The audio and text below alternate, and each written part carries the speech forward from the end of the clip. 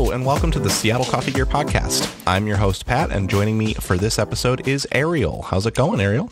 Good morning, Pat. I'm doing all right. How about you? Doing pretty well. It is like midweek, so that we're recording this time for me. I know it's your weekend is approaching. I'm kind of like rolling through the week and a little bit on the tired side, but we'll get through it.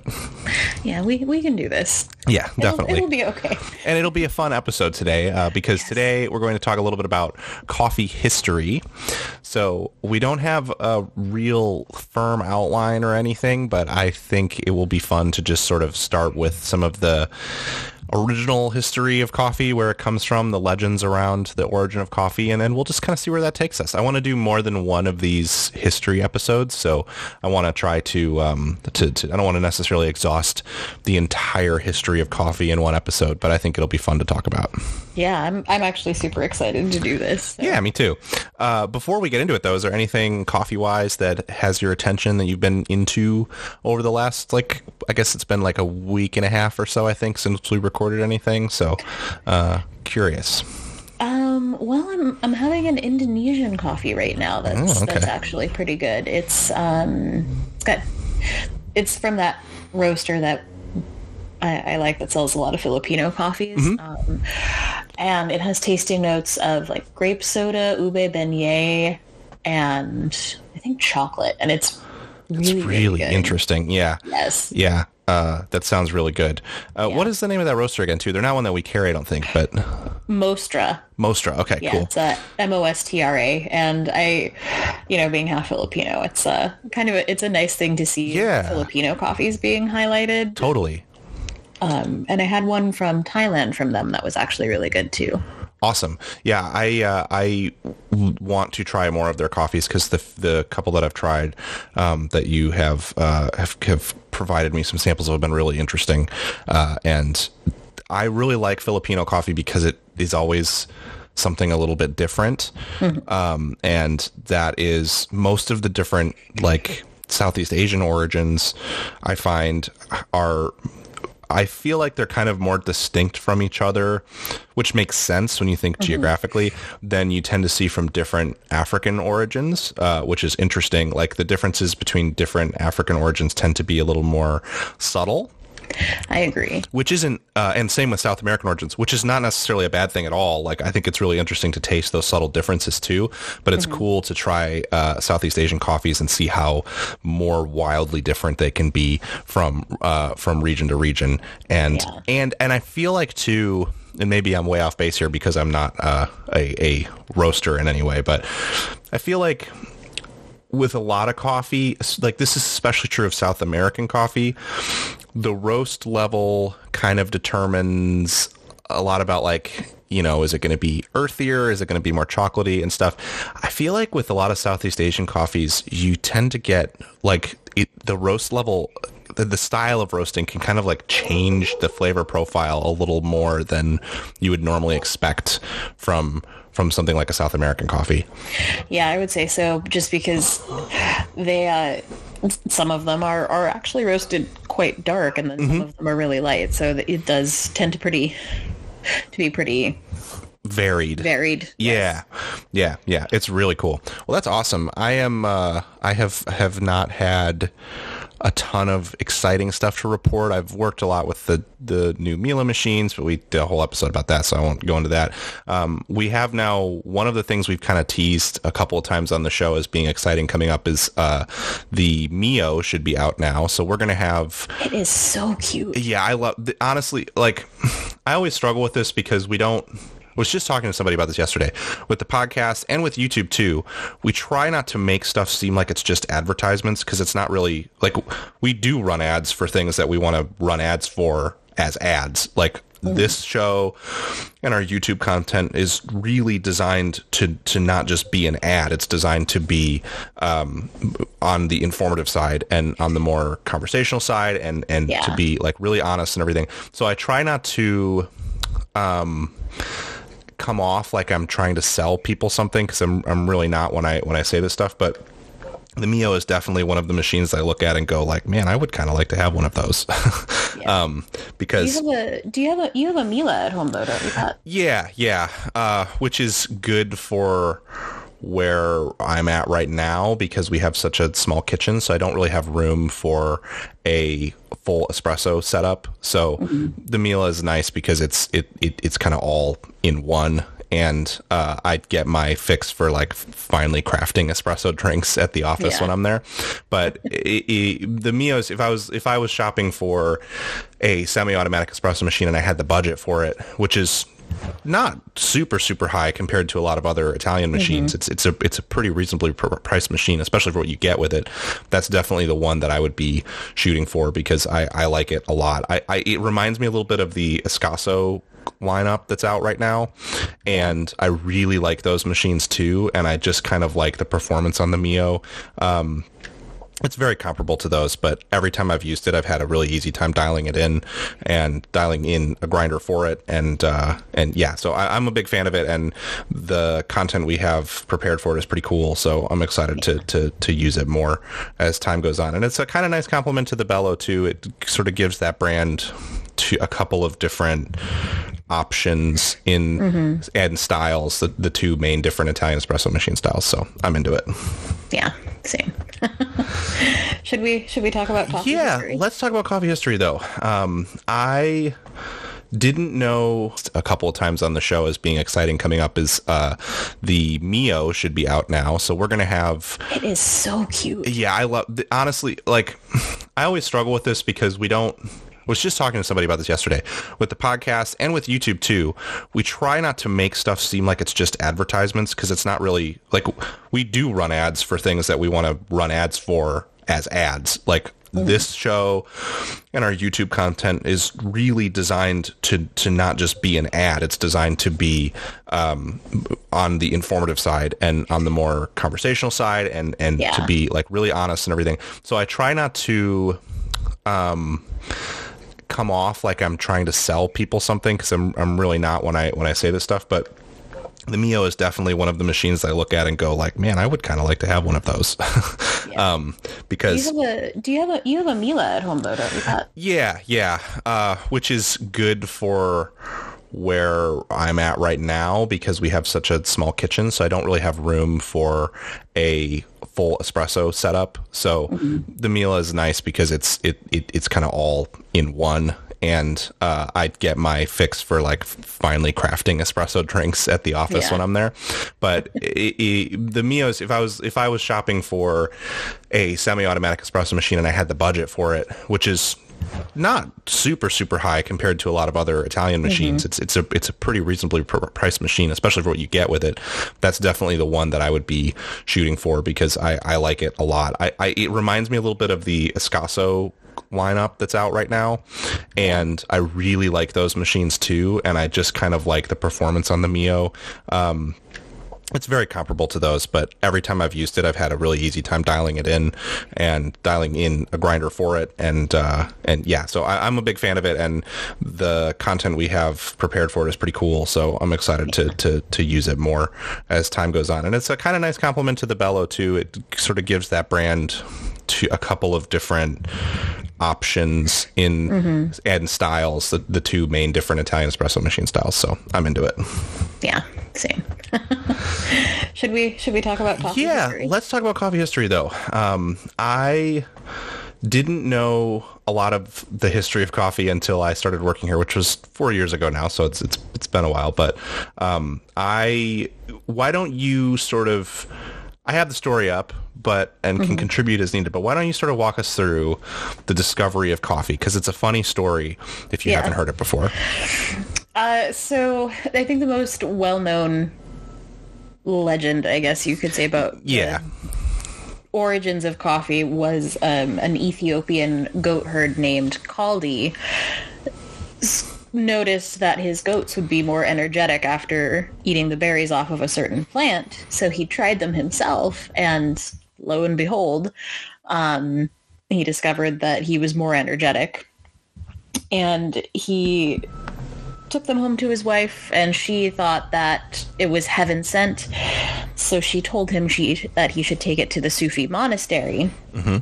And he took it there. The monks were not happy. They thought that it was kind of a nefarious plant and called it the devil's work. So they threw the berries into the fire and realized they'd made a mistake when a heavenly aroma began coming from the berries in the fire. So they pulled them out of the coals and they put the crushed beans into water to preserve it, and they drank it. And so they began incorporating that into their daily routine because it kept them awake during long prayer hours. So that's kind of like the general story that you hear for the discovery of coffee. Yeah, and I think it's a very fun... It's a legend, so we don't technically know for sure how much of it is truth and how much of it is fiction, but it's a really fun story. And I think the thing that when I was researching it, that sort of historians that I found talking about it have said is, you know, it's not just because we can't verify for sure that it's exactly how it happened. There's a good chance that at least some of it is accurate, because you would people presumably in the region have been eating coffee cherries for a long time, because that's just how, I mean, it's like the cradle of humanity, right? And people were foraging and eating whatever was edible. And so it just took the first person to notice, hey, this has properties. This makes me like feel more energetic and feel a certain way.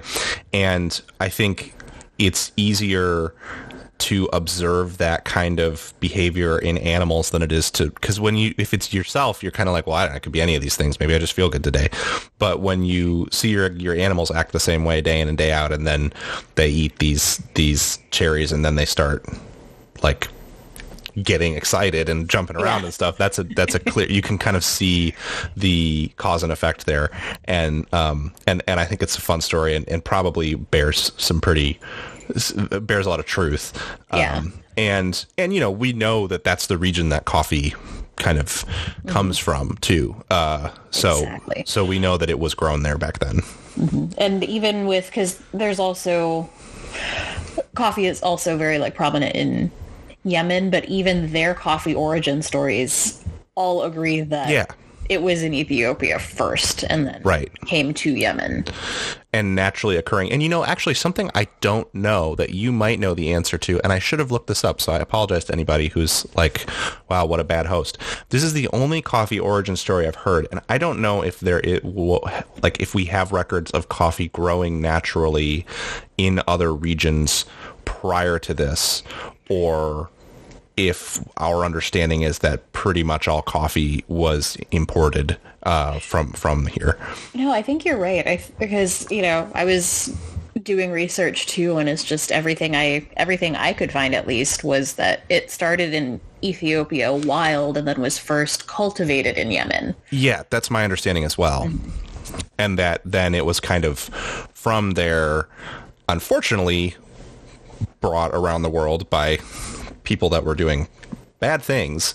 But the cultivation of coffee became a more global thing as coffee plants were brought around to different regions. I don't think that it was naturally occurring in South America prior to the colonization of South America by Europeans. So, which, you know, not good times, but it's one of those things that's like, one of the things I've always loved about coffee, and one of the reasons why I like working in this job, is I think it's indicative of like how powerful indigenous peoples around the world are, and how like awesome it is that there is this whole industry which has been exploited and, you know, unfairly used by a lot of the world as well, but there's this whole industry that is based around like really taking these plants and making them into something super special. And I think it's cool that we can trace it back, even if the circumstances for it propagating are are not good, it's cool that we can trace it back to Ethiopia and kind of back to this origin story, regardless of how much of it is truth and how much of it is legend. Yeah. Well, legends do have origins in the truth. So, I think it's probably, like you said, it's probably something very, very similar to that. But the one thing is, there is a certain degree of exploitation with, indigenous peoples. But just seeing what they're doing now, kind of like taking that back and taking pride in something that was once like a negative thing for them is also pretty incredible. And thankfully, I mean, with the cultivation of a lot of Arabica coffee anyway, I mean, this is less true of, there's plenty of Robusta farming that is still done in horrible conditions, and some with Arabica farming as well. But at least, like, a lot of the coffee that we sell, one of the things I enjoy about it is getting to trace it back to, I always, whenever we bring in a new coffee, do research on like where did the coffee originate from, and you can trace it back with most of our roasters to the individual producers and the processing stations and the individual farmers, and then you can find like actual like images of the cultivation and processing of that coffee, and it's really, really cool to be able to see that more now. And it works because there have been so many programs which have had mixed results over the years, but a lot of programs to try to connect roasters more directly with producers so that you can make sure that there is ethical sourcing happening. And it's pretty exciting, I think, to be able to go all the way back to the beginning and then all the way back and then see where it comes to now. Yeah, it's pretty amazing. But I do find it interesting that, kind of wherever coffee goes, that society builds their own culture around coffee. So it always ends up playing like an important part in that society, starting with like the Ethiopian coffee ceremony. And then, it goes all the way to Turkey and then the coffee shops in Europe. So there's always this sense, and I think it's interesting because kind of down the road coffee gets, banned, by a lot of like leadership. Yeah. Or because coffee shops and cafes were where people would drink coffee and talk about like rebelling against their government. Yeah, absolutely. And it happens you see it in Europe.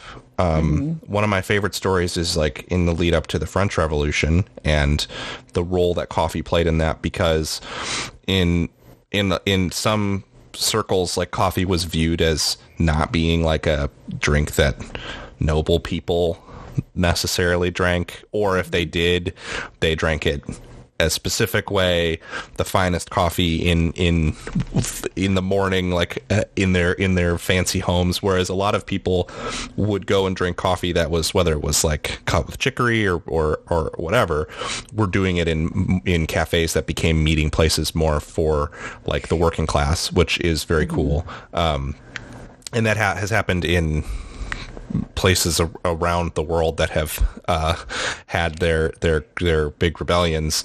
It happened in the colonies in the U.S. prior to the revolution and stuff too. People talk about because there's domestic brewers that lean into it, talk about that with beer, but it happened with coffee too, especially because the whole we're not going to drink tea thing. So it's pretty cool to see what the role that coffee has played culturally. And I also think it's interesting that this is sort of obvious, I guess, but I still think it's cool and interesting. Like you're saying, there's like Ethiopian coffee ceremonies and there's coffee ceremonies from different cultures that were relatively early in the consumption of coffee. And it's interesting to see how the places that coffee propagated to over time, how the sort of passage of time and the cultural landscape of those places affected the development of their coffee rituals is really fascinating to me too, leading all the way up to like the weird way in which getting a coffee through a drive-through is sort of its own ritual in a sense, certainly not as austere or like, beautiful, but exactly. There's no reverence there, but it's definitely, it's coffee has definitely evolved with humanity for sure. But then you have like these old traditions that have stayed. Yeah. When you talk about coffee being banned, one of my favorite coffee banning stories, I have I have to remember the specifics because I don't remember exactly which pope it was, but when the Pope banned coffee because it was Clement the Eighth, I believe. Yeah. Banned coffee because of it being like the devil's drink, which is one of my favorite coffee stories. Yep. You're right. It was Clement the Eighth, and he said, "Why this Satan's drink is so delicious that it would be a pity to let the infidels have exclusive use of it." and like prior to that event, coffee was Satan's drink, but then he blessed it, and that made it like first he just banned it, and then somebody made him an espresso, I guess. I don't know what kind of, if it was an espresso, but somebody made him a coffee and he was like, oh, this is tasty, never mind, I'm gonna bless it, and it's fine now. Yeah. I don't think it was an espresso. I know, I'm like, I don't think it was an espresso because it was 1600. Oh, and then you know what, he died 5 years later, so well, he started drinking too much coffee, and then there you go, heart condition. Developed a heart condition. We hadn't developed the stock to be able to withstand the extreme caffeine intake that we have now. Right. Not have any complications from it. Just like I say it as I sip on uncut cold brew. Yeah. I think it's really interesting the tying of coffee as a sort of psychoactive substance to religious groups. I mean, it's happened with numerous different cultures with seeing it as like the devil's drink or like the bad thing. I think that's fascinating that in some ways people sort of looked at it similarly to other psychoactive drugs that were prominent and had these snap reactions to them. Yeah. Well, even with the coffee origin myth, you know, the Sufi monks threw it into the fire, and then it became a huge part of like their religious culture. So, you know, kind of just seeing that happen kind of over and over again. I do like that aspect of that is like the hardest to believe part of the legend to me is the throwing it in the fire thing. But I do like the idea that like that's how they figured out, oh, we should roast these beans is getting mad at them and throwing them in the fire. That's always, I've always had a hard time with that. And I don't really know how we should roast these beans ended up becoming a thing, but hey, maybe that is exactly what happened. Maybe, like, who knows? That's that's the fun thing about legends, you know. I've also seen takes on it where nobody ever gets mad, and I don't know how much of this is like, because I've seen the telling that you are referring to, and then I've also seen tellings that like Caldi and the goats were dancing, and then monks just got excited about it because it meant they could pray for longer.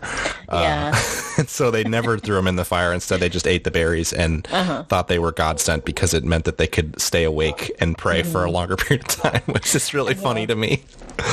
And it's interesting, too, because there are still some religions that kind of forbid the consumption of coffee. Yeah. And I mean, like I said, I think it kind of comes along with forbidding consumption of other psychoactive substances. But it's interesting that the effects of coffee are so... I mean, we know that there could be that you know, too much caffeine can be addictive, too much of it can be bad for you. But the cause and effect that they would have observed then would have been, I drink coffee, I have energy, which is an interesting thing, I think, to like demonize versus something like opium, where it's a much more like horrible. Yeah. And you can more clearly see, I mean, addiction to drugs like that, then no matter how further along we are in terms of our medicine now, at the time, even physicians were like, hey, this seems bad. So it kind of made sense that religious leaders would also be against it. Whereas coffee is one that I think it's interesting that it ever became ostracized in any religious cultures, because it just seems like a good thing, I think, when you first consume it. Yeah. Well, I think it kind of goes back to the fact that, you know, people would that's it's a drink that you sit down and you sit down and enjoy with other people, right? And then if you're doing that and talking about things, and then you're like, oh, hey, I don't like this thing that, the government is doing, or I don't like this thing that the church is doing. Which, one and the same at that point, in that time. Mm-hmm. Yeah. Exactly. So I can see them kind of banning it for, for that specific reason too. Yeah. Yeah. I think that's spot on. And I think it shows how... I think when you do with that plus the like, oh, I tried this and it made me feel anything at all, right. And the sort of like general feeling among, I think, a lot of the more evangelical religious people of various faiths in that period of time being kind of like, ooh, wait, feeling things is bad. If I feel anything that isn't a direct result of praying, then it's, or reading scripture, then it's bad. It's very interesting, I think. Yeah, it is, especially for, and I think it's interesting too, because I feel like most of the time the people that were drinking coffee were like men. Can you imagine if like a woman I know. got her hands on some coffee and was like, I feel great. Yeah. But then again, like the monks were making mead. I mean, obviously it's a medieval thing. It's not this not happening in Ethiopia necessarily. But while coffee was still being ostracized, I feel like people were making alcohol. Like they were making beer in parts monasteries of ancient Africa. Yeah. Yep. So it's funny to me that coffee's the one when alcohol is just fine. And one of those things makes you do much stupider stuff than the other one. I think it's because at the same time, the alcohols that they were making were kind of, they were filled with a lot of different herbs, and so they were kind of more viewed as a medicine than anything else. Yeah. But coffee is really good for you. There's all these studies that have come out like, oh, it's actually like really good for your intestines, and it's actually like it'll give you a longer life if you drink it. So and sometimes I wonder how, me, the person who took like 2 biology classes in college, and that's the extent, so I don't know anything that I'm talking about, but sometimes I'm kind of like, I wonder how much of this is people trying to find a reason to continue to consume the things that they really like and not feel bad about it. But at the same time, I feel like with coffee, it seems much more real than it does with like, you should drink 1 beer every day, where I'm like, just because your studies showed that 80% of the people who drank a beer every day lived an extra 4 years. I don't know that those two things it's like, in that correlate. Case, correlation does not necessarily mean causation. Yeah, exactly. Yeah. Well, I want to keep talking. The big thing I want to look in, that I want to research more of, that I feel bad that I don't know, because I know a lot about modern coffee cultivation, but I really want to learn more and hopefully talk about on the show the development of coffee infrastructure and like how that happened historically. Obviously, a lot of it was initially built by colonizers, but I'm interested in the development of like different processing styles and how people came up with the idea. It seems very easy to me to like, oh, we eat this berry, it makes us feel more energetic. That part, easy, I get it. But I'm so interested in the development of like cultivation technique and processing technique and roasting technique, because I think those are so complicated, and it's so cool that people came up with those ideas. Yeah. Especially, like how they came up with them, and like, and like the propagation and implementation of those ideas over the course of like over the world during a time when communication was not as simple as like sending an email.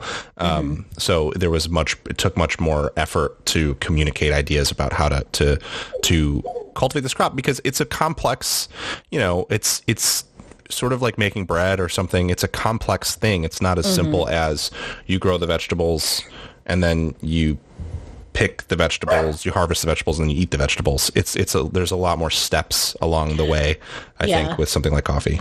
It is definitely a very complicated thing. Like one little thing goes wrong, and the whole batch is just...